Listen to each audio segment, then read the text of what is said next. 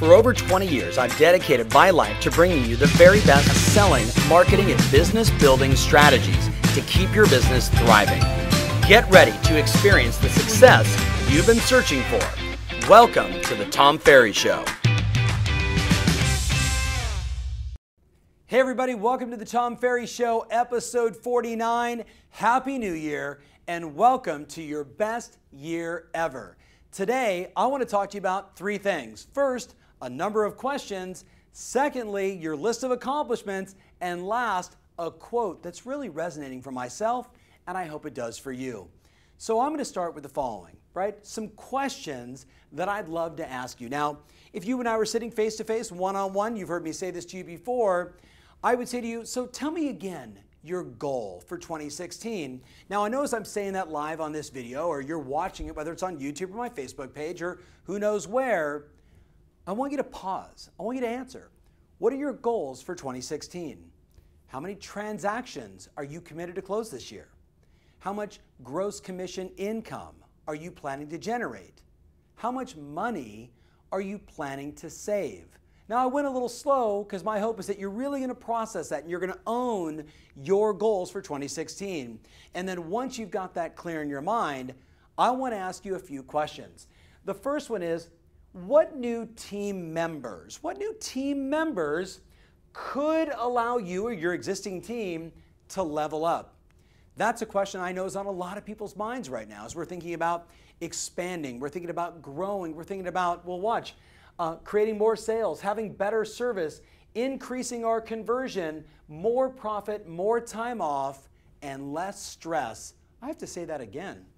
Leveling up. What new team members could allow me to level up? Level up meaning more sales, better customer service, higher conversion, right? Higher conversion on my leads, and then more profit, more time off, and less stress.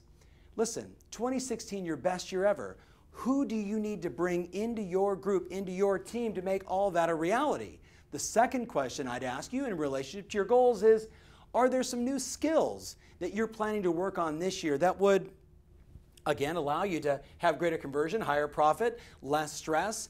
We know that someone that has the knowledge and the confidence and the swagger to present in a powerful way to customers doesn't have to spend the time and the grind that, say, someone without those skills would have to use. They don't understand the value of pre-qualifying and connecting with customers and, talking in their model of the world. They're just doing their thing. So what new skills do you want to improve? Third question is, what new or improvements to your lead generation are a must for you to make 2016 extraordinary? We could probably spend an entire Tom Ferry show just on that one.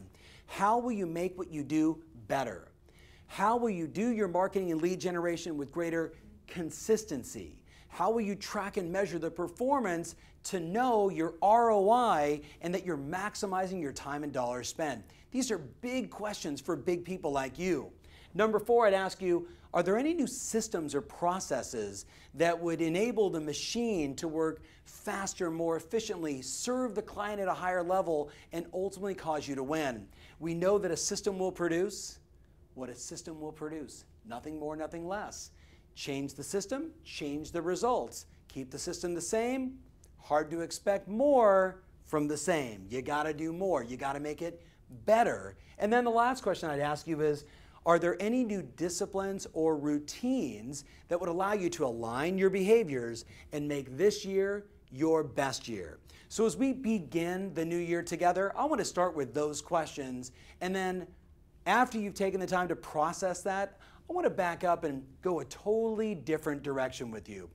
I spent a lot of time over the holidays with an assignment from my coach who was asking me about what did I accomplish in 2015? And I don't know about you, but there are days, and this sounds horrible in the new year, but go with me on this, where you don't feel like making the calls, you don't feel like doing the work, or maybe you just get wrapped up in a transaction that it feels like it just takes all your emotion away.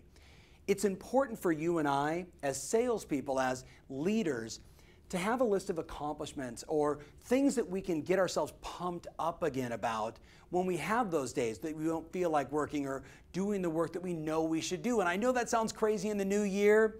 So do it anyway. Do it for that day in March, that day in August where something doesn't go your way and you need a reminder about how extraordinary you are. So the assignment she gave me was to make up my list of accomplishments from 2015. What are all the things I'm super proud of? For you, what are all the things that happened last year that really get you fired up, that give you a sense of knowing, of confidence that your business is improving and your life is getting better and better?